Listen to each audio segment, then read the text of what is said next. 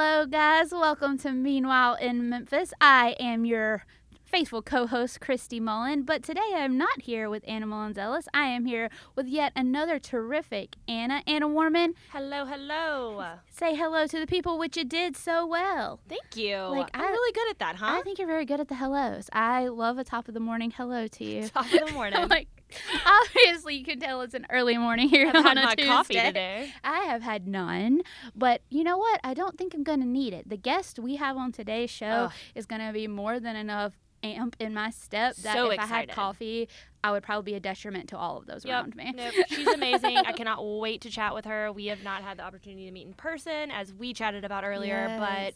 but she, you know, there's the thing is that she has been in the news lately. Mm-hmm. But I love this teaser we're giving the listeners. I know. Who is it? She's been in the news lately with like really, really great projects with a rebrand and a purchase of an amazing building that's going to set the stage for amazing things. But she's been doing her thing for a long time, and I'm excited that she's finally getting the stage that she so deserves. So who is this amazing I was about to person? say, today's person we have really needs no introduction, but you do need to know who it is. If you have not guessed it by now from our little hint and clues, Victoria Jones is going to be here with us today. She is the director of Tone, and she is just truly, there's no other words to describe her than just a true Memphis powerhouse in every sense of the word. So we're not going to really waste too much of your time this morning, even though we love casual and fun back and forth. I know you guys heard my Space Jam diatribe a few episodes back. I'm sorry you're not getting that today because I need every ounce of this episode dedicated to this amazing guest we have today. So how about we get into it, Anna? Let's do it. Let's roll. All right, guys, we are here in studio with Victoria Jones.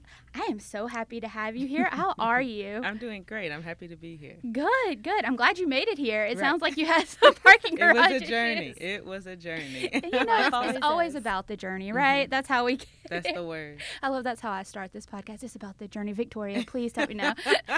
We're going to get deep on your journey later. Right. Yes.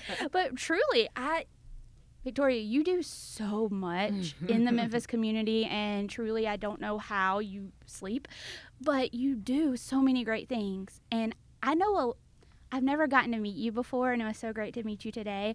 And I know a lot about what you do now in the community, but I really want to rewind. Let's go back to, I want to hear about young Victoria. What did Start she from want the to do? beginning. How did you get to where you are now? Yeah.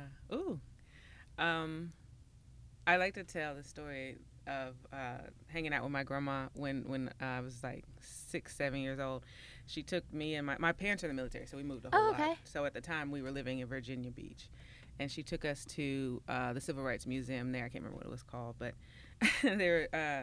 I remember it because it was terrifying. Yeah. So the entrance was made to look like the bottom of a slave ship. It's all these my gosh. crates and wax figurines behind it, and the sound system going like it's crying and moaning. And I remember being mortified. And that's how I learned about blackness. And my grandma was really intense in making sure we understood where we were from, how we got here. And so I got to school, kindergarten, the following week, and I attacked my kindergarten teacher, just screaming, "I know what you did to us!" Oh. She was a little Vietnamese woman, so she had Yeah. literally no idea what I was talking about. But that was for me, knowing early on that something wasn't right. Mm-hmm. It's a pivotal moment for you. Mm-hmm. Yeah. And it's a very scary way to learn about our Absolutely. story at that age. But I Yes. think it was important for me to be able to lock in on something in terms of wanting to finding purpose in life. Yeah. And so that's kind of where it started. I think I've refined the approach a little bit, but So you don't go out attacking people every day? as much as I would like to, no, I do not. Pick and choose. right. And so, yeah, I mean, she was around for a while, and then after she passed, we bounced around, and so I went to predominantly white schools my entire elementary, middle, high school, and my mother, as she would move and get relocated in the military, she would always ensure that me and my sister went to like the best schools, which almost always meant white schools. Right. And so in those spaces, with a very clear understanding of like where I came from and where my folks came from, also having to identify like who I am in this space. And Right. I also got the chance to see how Black folks can show up regardless of where they are and build community. And so by the time I got to college, that idea of community was like really, really, really important to me. And there was a building. I went to Middle Tennessee State, and there was still is to this day, a building on campus called Forest Hall. I thought it was like forest because of all the trees. The trees, that were on right, campus. right. And realized there was only one R, and one of my professors had to explain to me who it was named after. Like I truly had no idea. And so we actually started a Black Student Union shortly after that, just trying to figure out how we can set ourselves up to be a part of change. That money is old, white, and Southern at MTSU, so the name wasn't changing. But we did get a chance to see what that kind of community could do. And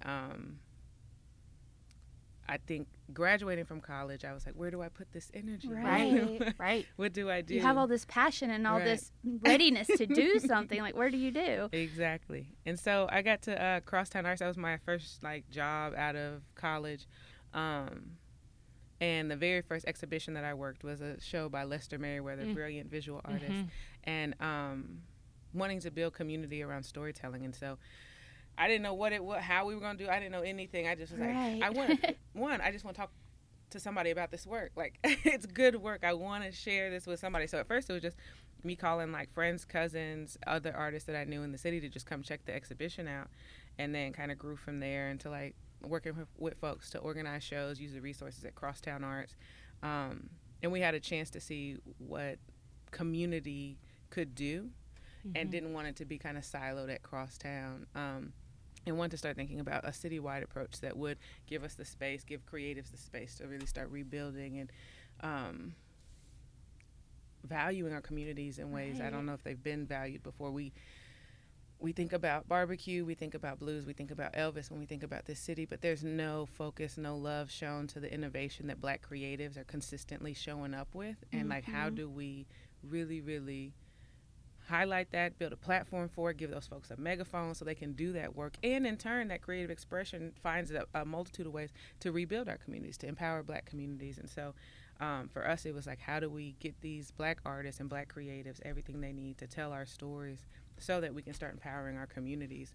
And in my mind, you do both of those things and you start to shift the culture of Memphis.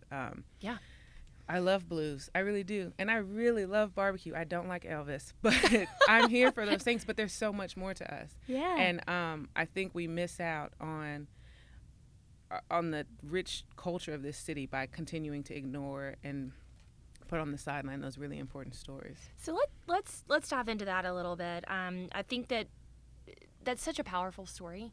And I mean, it really started at such a young age, right? That purpose of community and the change that can occur with that. But what you were just describing is, in essence, what the, mission of Tone is. So I'm going to go back to that and just ask you, why is it important to share creativity and knowledge across the spectrum of Blackness? And then I want to dive a little bit deeper after that into why do you want to elevate Memphis as a global and cultural beacon? Yeah. Just a lighthearted question for your morning, right?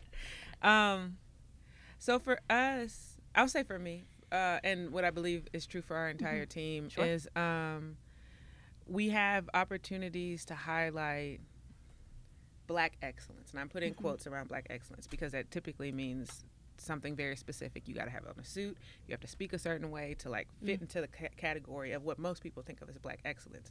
But our hope in considering the entire spectrum of Blackness is that there's excellence in every single space, every way we show up, and it's just an opportunity for us to champion all these different stories. It's great, right? Like I'm here for Black doctors and Black lawyers and folks who are wearing suits. Like I'm here for it. Do your thing. But I'm also here for the folks wearing golds and wearing like whatever it is, however you're showing up. I know that perseverance that is required for just like base level existence Mm-hmm. that should be honored regardless. And then if we get past perseverance to where you're finding ways to thrive and show up and tell your story, like that to me is one of the most honorable celebratory moments. I agree. And it for me, that, so thinking about the entire spectrum, that is a huge piece for us. And I think it gives us a chance to think about all the ways we can be excellent. And so that's when I'm thinking about creativity across the spectrum, that is the core for me. Yeah, I mean, when you give people the tools and the space, Mm-hmm. you know, whether that be physical space or just space generally, to excel, they're going to. Yep. Right? It may not be your vision of what excelling is, and I don't think that anybody really fits into a box per se. But when you give people those tools in that space, they're going to surprise you, and they're going to, excite you in some manner. That's the word. And I think that's so cool. So, you spoke so eloquently about that. So why do you think it's important, and why do you want to elevate Memphis itself, right? You said that you've moved all over the world, and you went to school at MTSU. Why Memphis? Why do you want to elevate Memphis as a global cultural beacon? Well, that's a two-part. So that Okay. while I moved all around, this has always been home. So grandparents, aunts, uncles, cousins, everybody is based here. They've started to sprout out, but this has been my home This base. is the home base, Right. yeah. And to a military brat that didn't have much consistency, to have a consistent spot, this city was always going to have some version heart. of loyalty for Yeah. me. Yeah. And then, y'all, because I can't say all around the world. I can say all around the states, but I have not been. I haven't spent a lot of time outside of the country.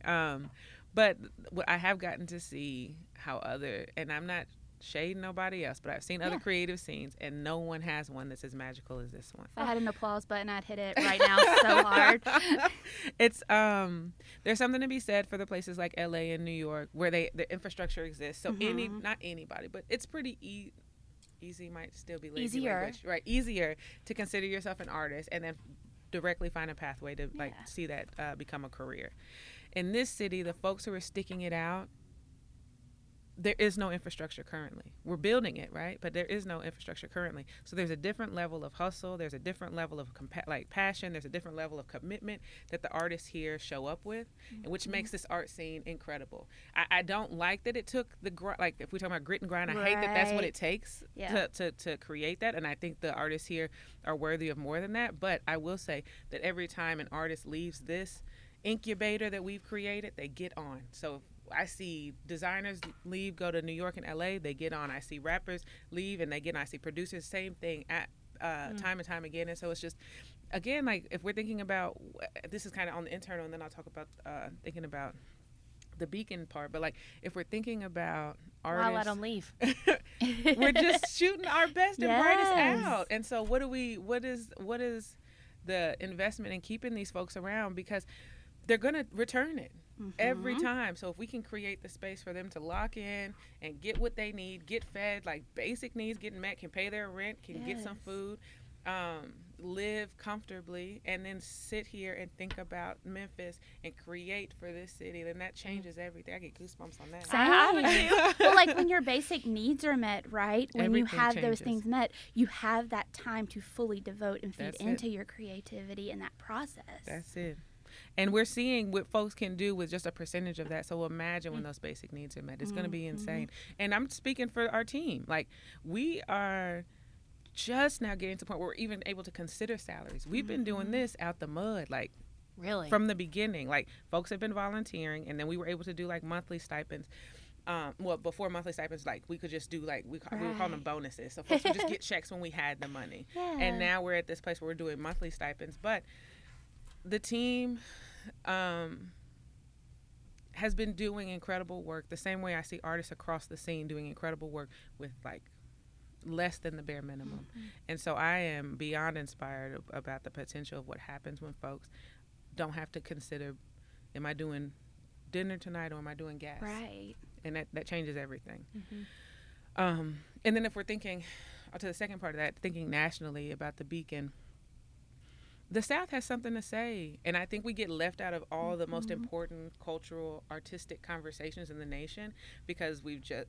because we've been putting out just one side of the story, Right. and folks are not, that's not that engaging and it's not that interesting. But if we are able to like honor the other stories, the most marginalized stories, I know that the South, like as a whole, can transform that art conversation. But I also believe that Memphis is the place that happens because right now, bias obviously, but we're gearing out the best artists that there are in the nation. I mean, I don't think that's bias. I think that's just a correct opinion. Correct.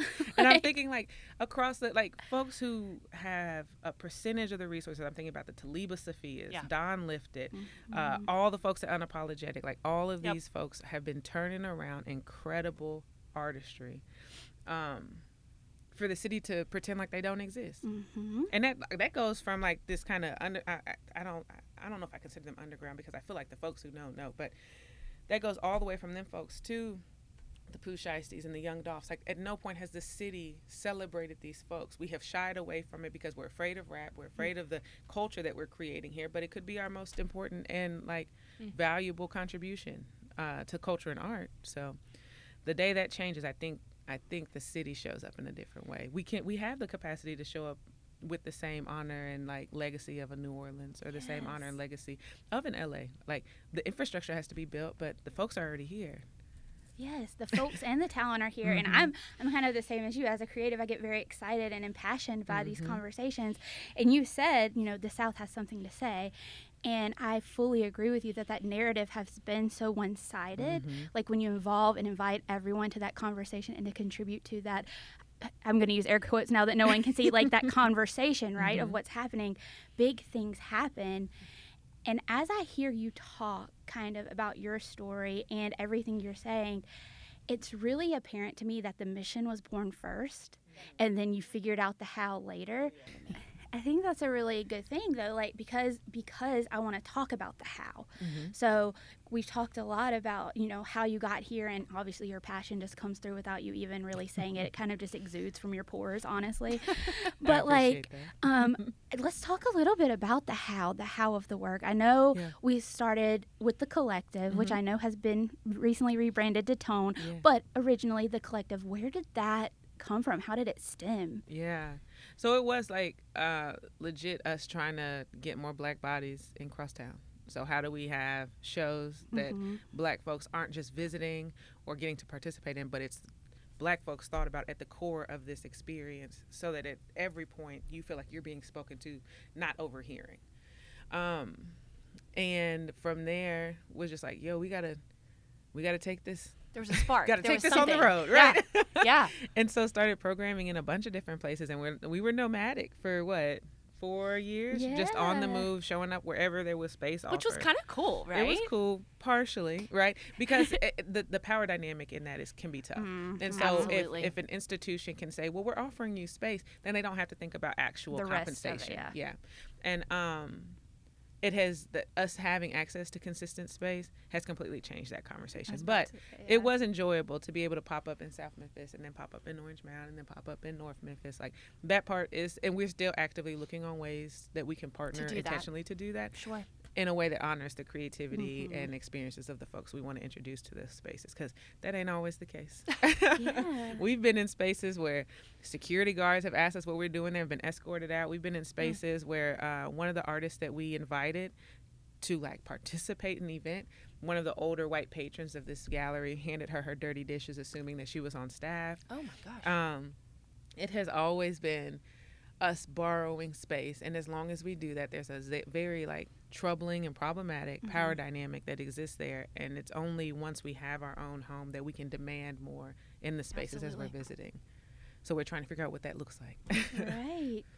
Well, wow. That to what you just said, though, like owning that space and really embodying your own space goes miles. And I think you guys are very much getting there, which is exciting. So talk a little bit before we jump into the Orange Mound Tower, which everybody knows that I'm going to get to because I can't wait. Sure. But I want to talk a little bit about the rebrand. So you guys started as the Collective. I know there were some challenges there that I'd love to hear you kind of talk about. And then how did we get to Tone? For sure. So, when we first started, it was a few artists in different mediums, and we were sitting around a table just trying to figure out, what is this? What are we doing? And we came up with the collective, thinking it was extremely original. I mean, it is. I love the name, but I also know what you mean by saying that. And thinking, like, truly that this work only happens if there's a collection of us, like that we have to be together to make this happen. It ain't one or two people. What I was finding as I was traveling, kind of going to different conferences, getting invited to these different cohorts, is that I had to spend the first 2 minutes or so explaining, no, not that collective, no, not that type of collective. Not that kind of artist collective, thank you. Right. And so, because folks, and I get it too, right? Like in the art world, the idea of a collective is that it's a group of artists and they're having shows for themselves. But there was a time when we had a strict rule where you couldn't be in a show that you programmed. Because we wanted to ensure there was space for other folks. We've gotten a little more flexible on that because we've got so many talented artists on the team. Gosh, you really do. And we'll talk about those people later because I cannot interrupt you again right now. For sure. And so we just kind of buckled down, tried to do it alone at first. We're not marketing or branding experts and realized that pretty quickly. And so we got to work with Baby Grand. And they just, phenomenal. Great people, good work, great work. And led us through a pretty intense process for us to help us understand who we are and how we wanted to show up, the language we wanted to use, how we wanted to talk to our people. And so we landed with tone and the idea that it gives us so much flexibility. Like, we can talk about tone as color. We can talk about tone as the tone of your voice. We can talk about, like, it shows up. And then for me, the most obvious one is in skin tone. And so we get to really play with that spectrum of blackness too. And we haven't done any of that yet. We've just been sitting with tone. And so I'm just very excited to know that our brand, the way Baby Grand has set us up, there's a brand there that can just continue to grow expand and expand. Yep. You know, I will say, like, I've always just been so enamored with the collective from the beginning. But, you know, when Christy actually is the one that made me aware of the rebrand, and when she told me literally about busted into her office, I was like, have you seen this image? No, I was like, but really, and when she did, I immediately felt it in my soul. I don't know how else to describe that, but I did. I got the goosebumps. I understood. I love it. You know, where you were coming from and where you could go and where you are going, and I just think it's so awesome, and I think that really, you know, is the next step. I think that it really sets the stage, and you mean it's setting the tone, Anna? Hey, come on, What's come on. There we go. That's the way. I think it really gives that message, though, to that is it's what you guys are doing. Really ask, if not me, who? And I think that's really cool from a creative lens because I think it's something we don't usually ask. I'll speak for ourselves in terms of creatives. Like, I don't think we always see ourselves in that light. I hear that. And I feel like tone is a mission, but it's also a challenge. And I like that. Wow. I love that. I love that. One of our board members always teases us. He says it two different ways. One, y'all will jump off the cliff and figure out where you're going to land on the way down. And the second, like, building the plane as you fly. Yep. Those are the two, like, the ways he's described it. And I that's it. It's terrifying. It is mortifying, but there's also some really, really empowering stuff that happens when you're getting to build your own path. Well, and I think, you know, and we'll talk about the Orange Mound Tower later, but I think that is a great step in the direction to where you're not required to build the plane while you fly it. That's right? it. I think that it's really helping you create that stable ground of which you can. On a landing strip. Yeah. Look, we're some here sort with of all directional Right. path to get you where you need to go. That's it. So you guys are kind of centered in Orange Mound now, correct? I want to hear a little bit of how did that become home base? Like, I what got you. what went behind that decision? Yeah, so we went the year we were looking, so it was 2018 that we were looking. We were like, we got to figure this out. Right. Like a lot of those, like, we had, like, the lady handing one of the artists a dirty plate was not unique experience. And then we ended up having them back to back to back. And like, we can't we can't continue like this. We can't keep inviting artists to violent Right. spaces. We can't keep putting ourselves in violent spaces. And also, if we want this to sustain past like our lifeline, like we have to drop the an script. anchor. Yeah. Yeah. So we started looking. We had been doing some programming at Orange Mound Gallery already, but we were getting tapped by a few other folks. Like, hey, come activate. And I'm putting air quotes again. Activate this space for us. For the next 2-3 years, we'll offer you X amount of rent. But I do want to be upfront that by the 3rd or 4th year, it will go up. So at least they were being honest about it. But Yeah, that's fair. I Mhm. guess, you know. and so for us, it was like really thinking like if folks are finding value in our work in a way that they believe it can activate spaces, like why There's something there. not right? Why not consider activating our own space, one that honors and reflects the stories we want to tell? And so we were outside of Orange Mound Gallery after an exhibition. I think it was Fiber, but there was somebody driving past in a box Chevy, sitting on some nice size rims. I can't remember what song was playing, but I was like, "Oh, this is home." Everybody here's looking me in my eyes. Everybody here is like Yeah. speaking for the most part. These are my folks, and it made sense. It was the most honored I'd ever felt in our storytelling in Wow. that neighborhood. And then you like couple that with the insane legacy of that neighborhood, to be able to exist in a space that was built by newly freed slaves, Yep.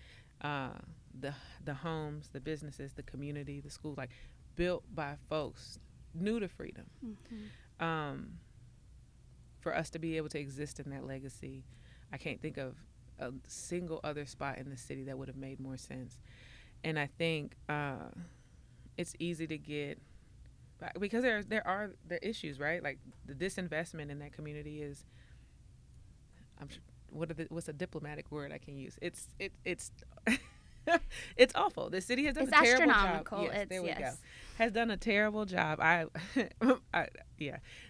Has done a terrible job investing in what is the most, in my opinion, most important city in this most important neighborhood in this city. And we think about spots like Harlem and the way that city holds that neighborhood up. And we had the opportunity to do the same thing with Orange Mound. And instead, we decided to invest in every neighborhood touching it and completely ignore it. Ignore the schools, ignore the streets. There are no safe crosswalks. There are no speed. Like, we have done a terrible job of honoring the space, the history, and the legacy of that neighborhood. And so for us, it was an opportunity to lean into our what we could do to invest in it. Yeah. But we also are hyper aware that as long as we don't own anything, it still could be dangerous. And so we're still trying to figure out, and I know we're going to talk about Orange Mound Tower in a sec, but trying to find ways to ensure that us entering that creative energy into a neighborhood that has been disinvested in, that is like owned by slum lords, that we're not setting nobody up. Do you have a safe space? Trying to figure that out. Because I think the person that owns the shopping center that we exist in does not live in the neighborhood. And for that reason, I think it's hard for him to care about it the way I want to, or I would want him to. And so we have had a number of like structural issues and just like the way property owners typically show up in predominantly black neighborhoods. There's a high level of neglect, disregard, and an assumption that black folks only want chicken and furniture rentals. And so in this space, trying to offer an alternative narrative can be challenging at times. Yeah, no, I think that was very well said. I think when someone is just in charge of a structure in a community and not a part of that inherent community, it's easy to make assumptions, and it's easy for them not to necessarily hear the needs of the people that are occupying these spaces and living in these places. It's honestly, it's easier to shrug it off, right? It's more like, okay, well, I fixed your toilet that was leaking. What else do you want? Kind of thing. So I think you said that in a very great way, that it is like you guys are trying to invest in the space, and all you're asking is that the people that do own these places currently also consider investing in the spaces they own, since they take up that community. I think that is a perfectly reasonable request, quite frankly. But I have so many questions for you, but I know we need to shift because speaking of amazing places and spaces, stinking Orange Mound Tower, Victoria. Yay. Let me just tell you, I met James Dukes on this podcast, or excuse me, AKA I'm at my beats, depending when we're talking about him. Yeah. But I met him doing this podcast, and he is such an amazing individual. So when I saw this article, I've never met you before, but I know you. I know who you are. You're like this Memphis powerhouse of a person. And I saw you and him. I saw a picture, and I was like, what's happening here? I know this is something big. Like, why?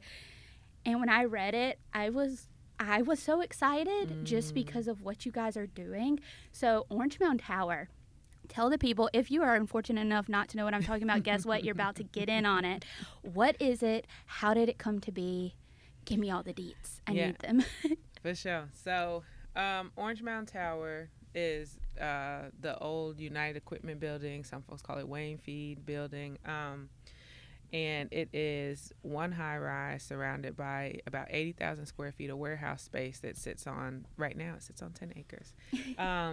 And we're really considering, all of it's been abandoned.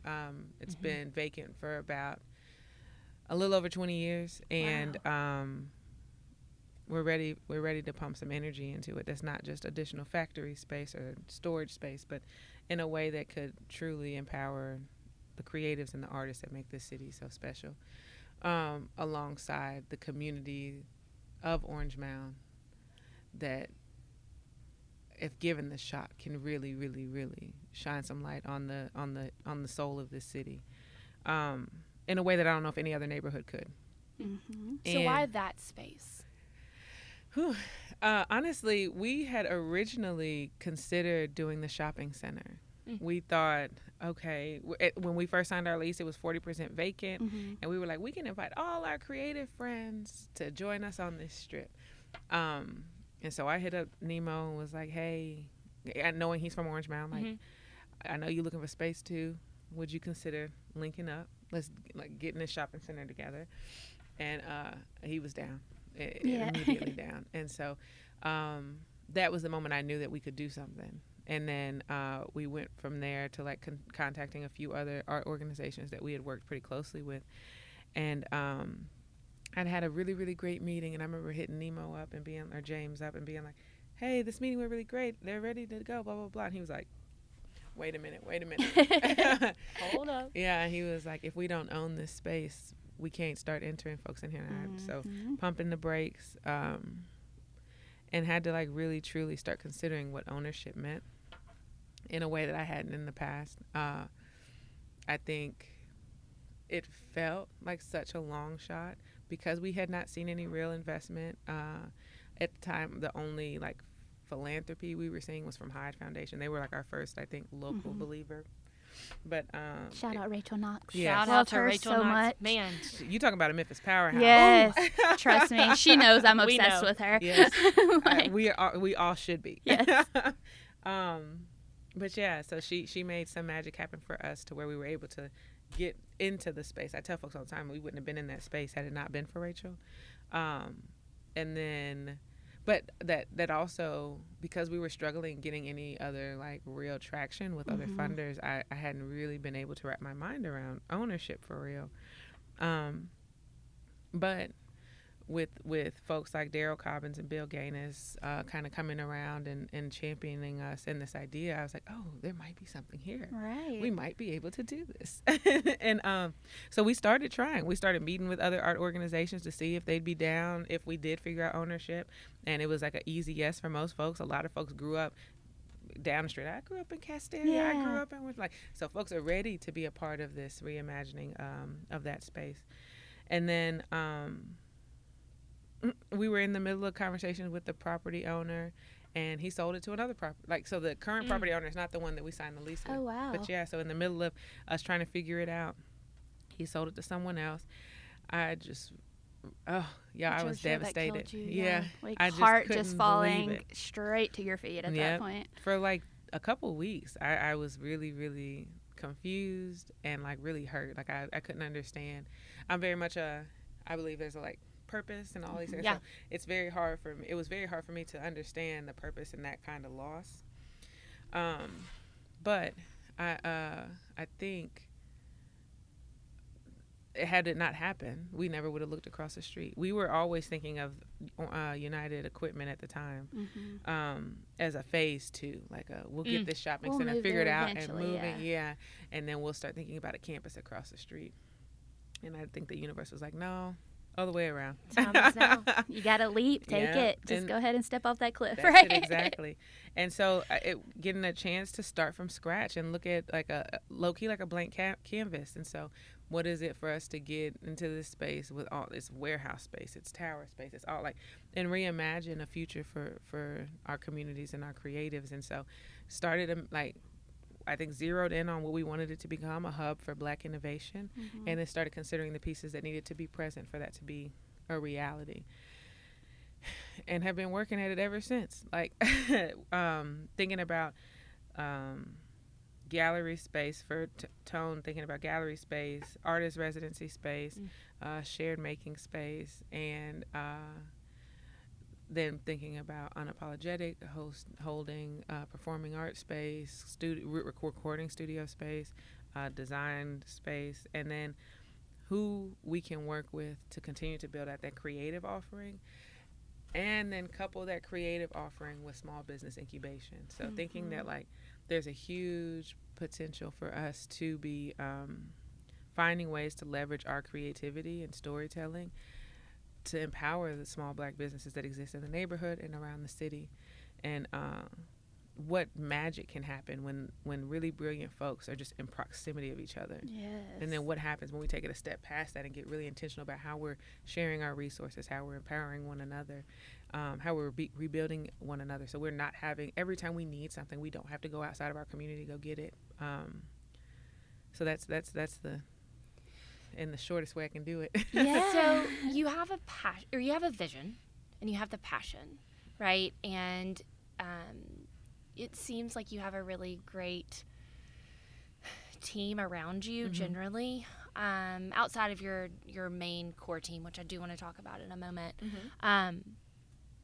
You've got, you mentioned Daryl, you mentioned Rachel, amazing friends of ours and people that we highly respect.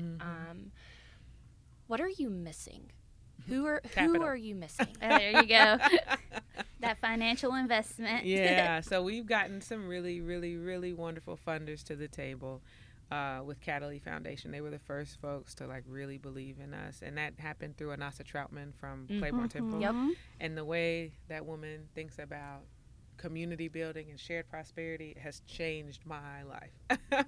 But she connected us with the folks who helped her purchase Claiborne, and they are so dedicated to investing in community-based organizations as opposed to going to find someone outside of community to come, quote unquote, fix the thing. Yep. Yeah. Yep.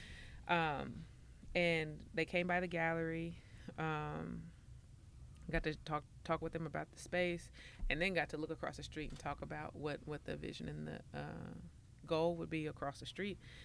And they agreed to help fund it in a way that we could purchase the building. Wow. But we had to find a local match because they wanted to know that the city believed in us too. I was panicked. I was like, we're going to do it. We're going to figure it out. Yeah. But I'm going to have a minute to figure it out, though. Just kidding. right. Because traditionally, like, there isn't a ton of investment for Black ownership. And like that's just, especially in this city. And so I was fearful. But then we found someone locally that would stand beside us as we're figuring it out.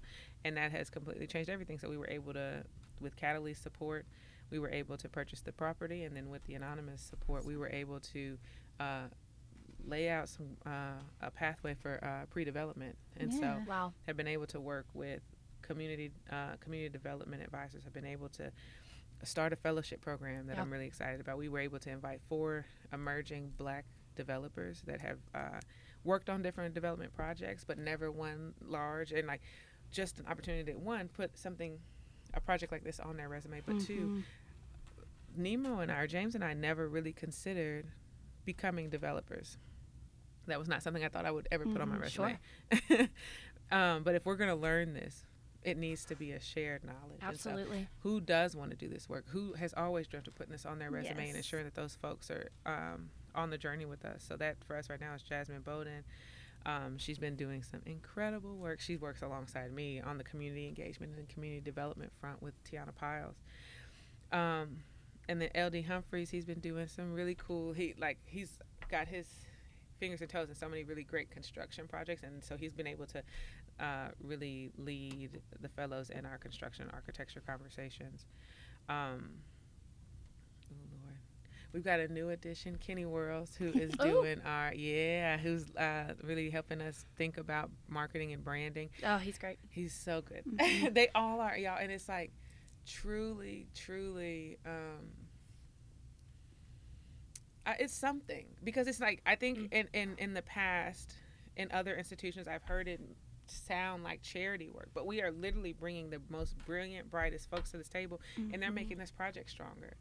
And I'm so excited to see what happens when these folks do have it on their resume and are able to turn around and do even bigger projects. Like, it's going to change the city. Having Black developers is going to change, especially in a moment like right now, like when there's so much development happening and it all looks exactly the same. And women in that space as well, too. Yes. So that's incredible. I mean, like, in that even speaks to the mission, right? I mean, it's just like this.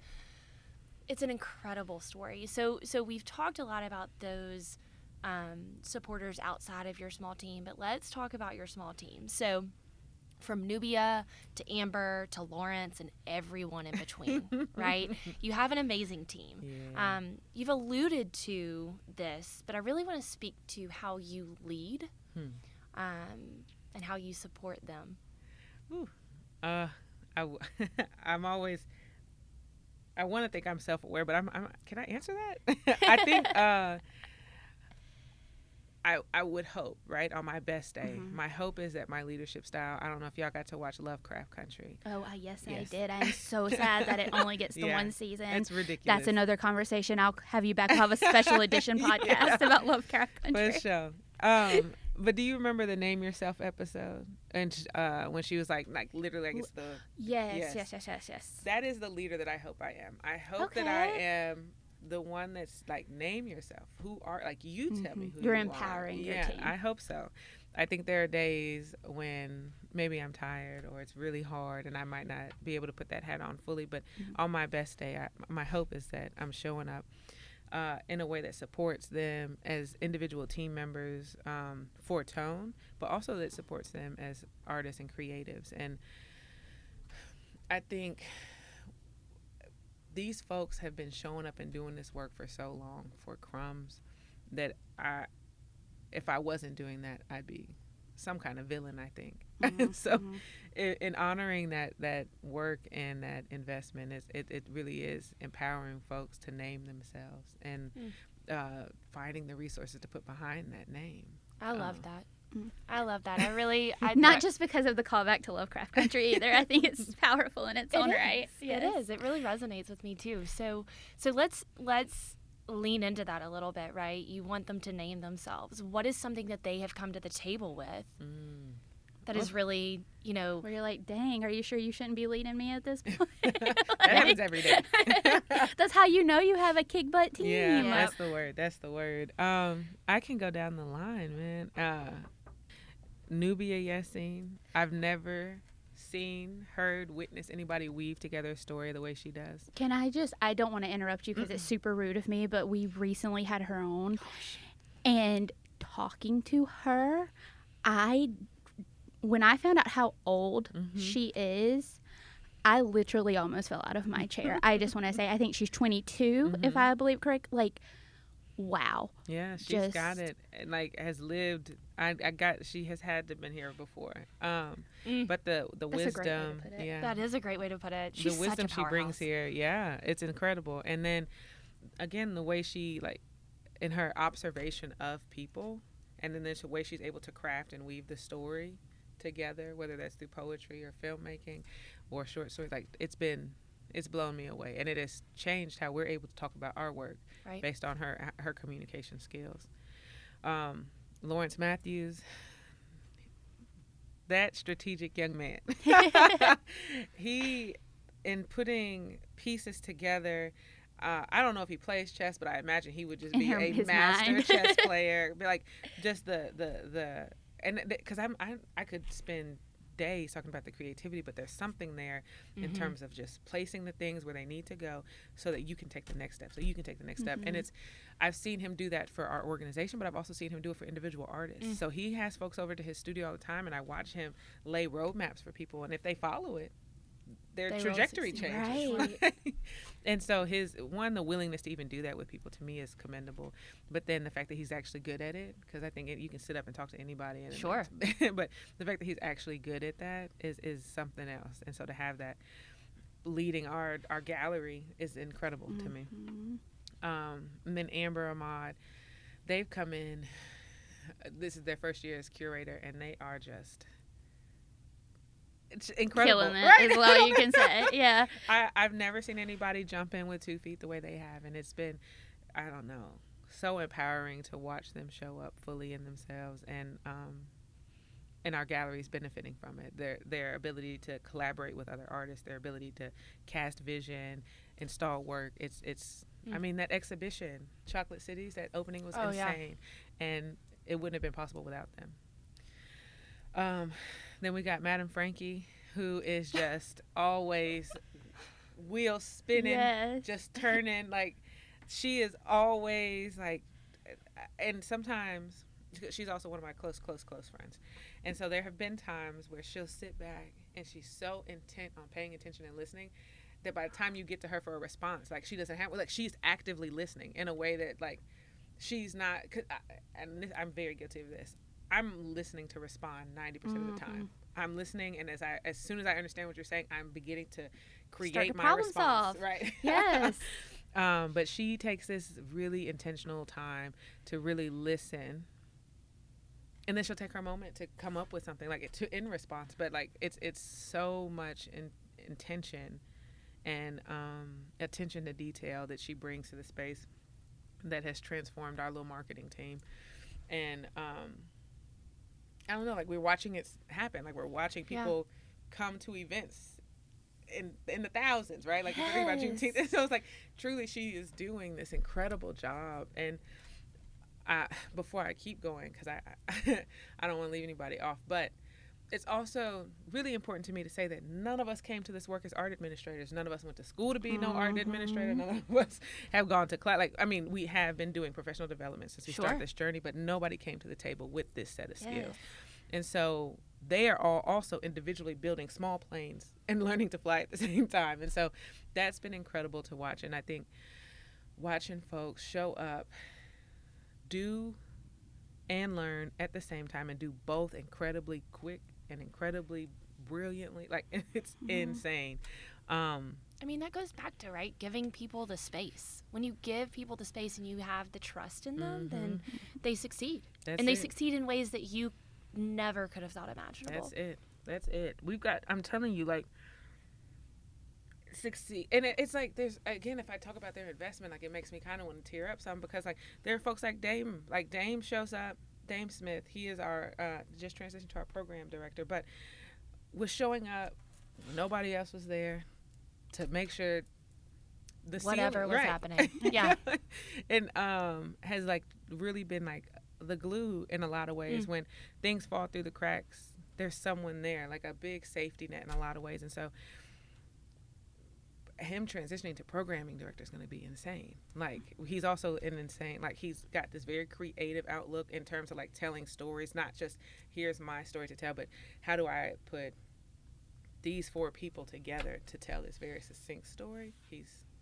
Wow, chef's kiss. Your whole team and you, granted, I have not met a lot of these wonderful people, and I'm like, I need to just sneak in when y'all are having, like, a team meeting and be like, hi.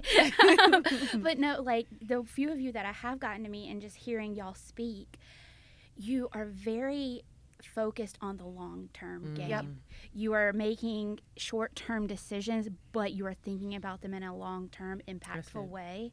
And I think that is making all the difference in the world with the things you guys are able to accomplish. Yeah, I hope so. And that's a part of it for sure. If we're thinking about the Black art organizations that came before us, because we ain't the first folks to think to do this. Like, we are absolutely not just these geniuses that came up with something no one has ever come up with. Yes. Like, that's not the truth. But you're an artist in your own right and making that come to life Yeah, in the way that you have. for sure. And I think that's it. So, like, the folks who came before us, I think could say the same, but there has been just this lack of investment in a way that there couldn't be a long-term game. I Sure. would have loved to have just picked up a baton and kept going. Sure. But we had to start from scratch. We had to go back to the starting Had to line, like build the the generation racetrack. before us. Right, before us. It keeps going like that.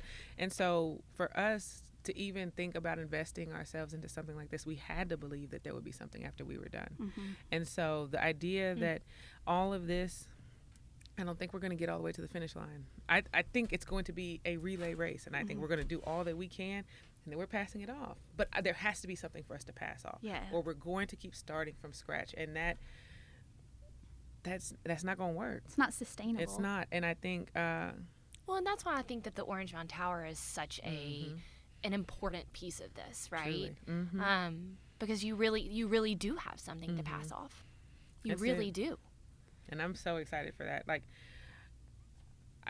this is hard, and I wouldn't wish this on nobody else. Like, I wouldn't. I wish all the creativity and storytelling on everybody that comes after me, but I wouldn't wish building from scratch on Yeah. nobody. It ain't.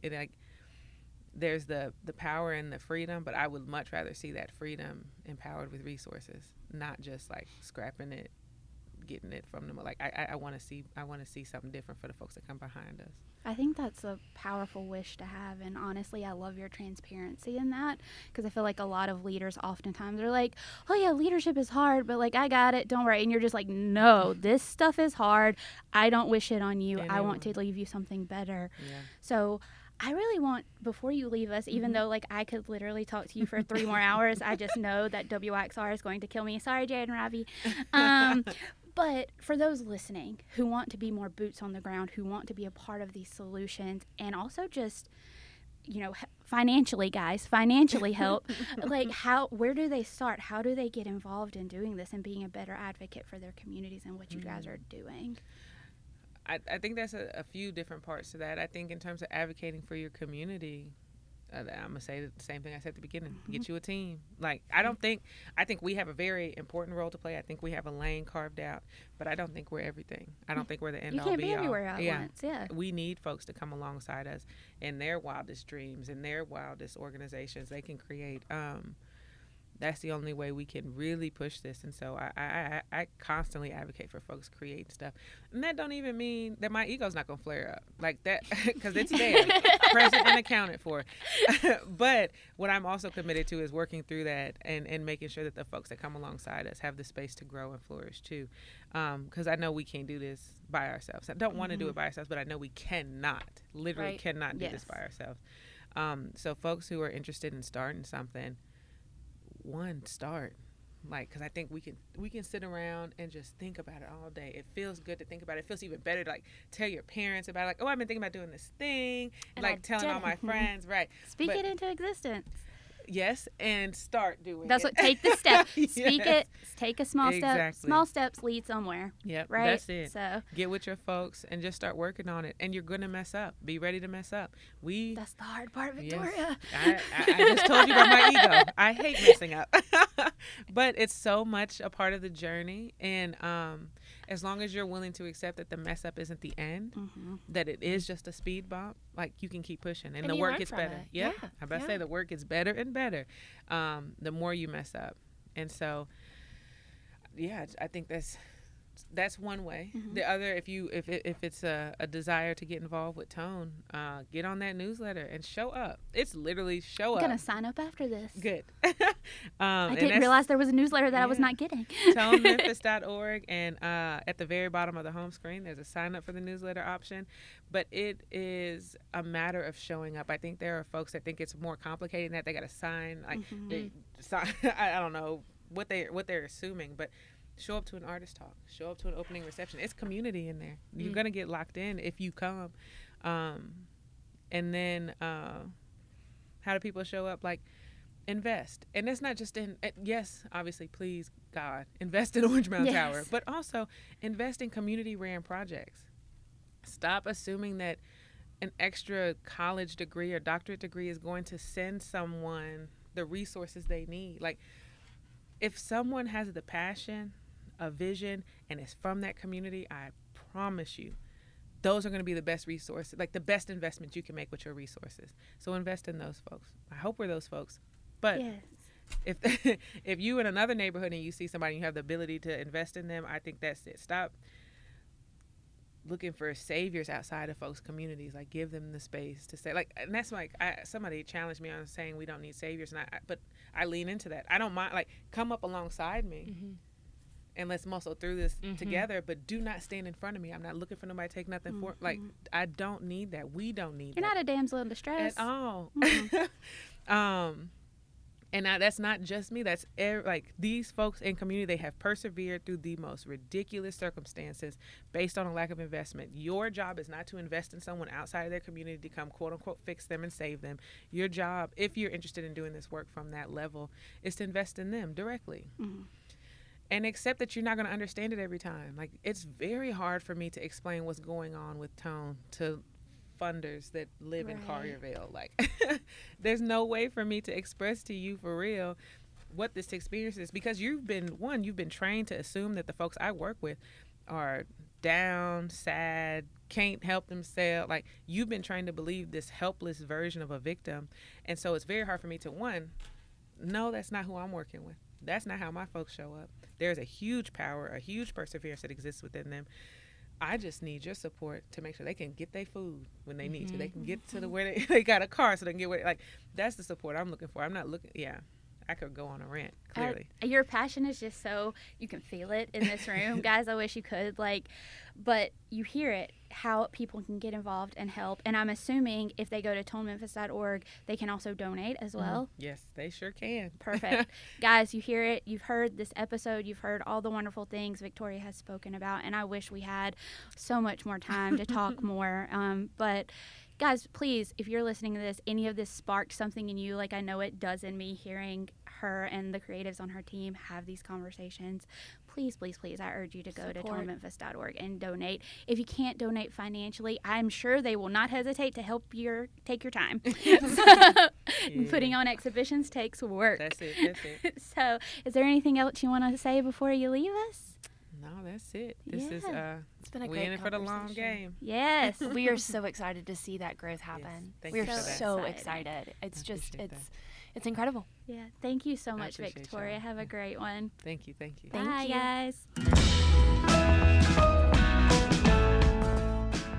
Okay, guys, that episode, I rarely have no words, you know this, but I just am so impassioned for this city after every episode we do, but particularly this one has just hit me in a way. Maybe it's because I'm a creative, maybe I'm a little biased, but holy cow, Anna Warman, what the heck did we just hear? Incredible. I told you, she is incredible. So good. So before we leave, of course, we're going to give you a couple of last-minute closing notes.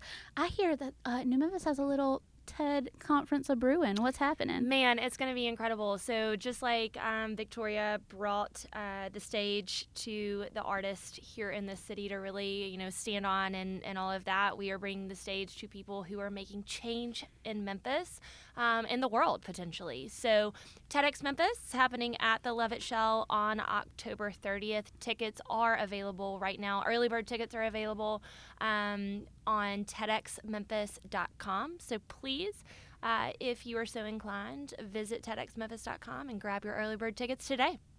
Yes, guys, come to that. And then I'm just going to leave you. Thank you so much to WYXR for giving us this platform to come to you live on Tuesday mornings at 8 a.m. If you're one of the listeners on our podcasting networks, I love you too. Please keep doing that. Subscribe, like us, give us a follow at The New Memphis on social media, and we'll see you next Tuesday. See you soon. Bye.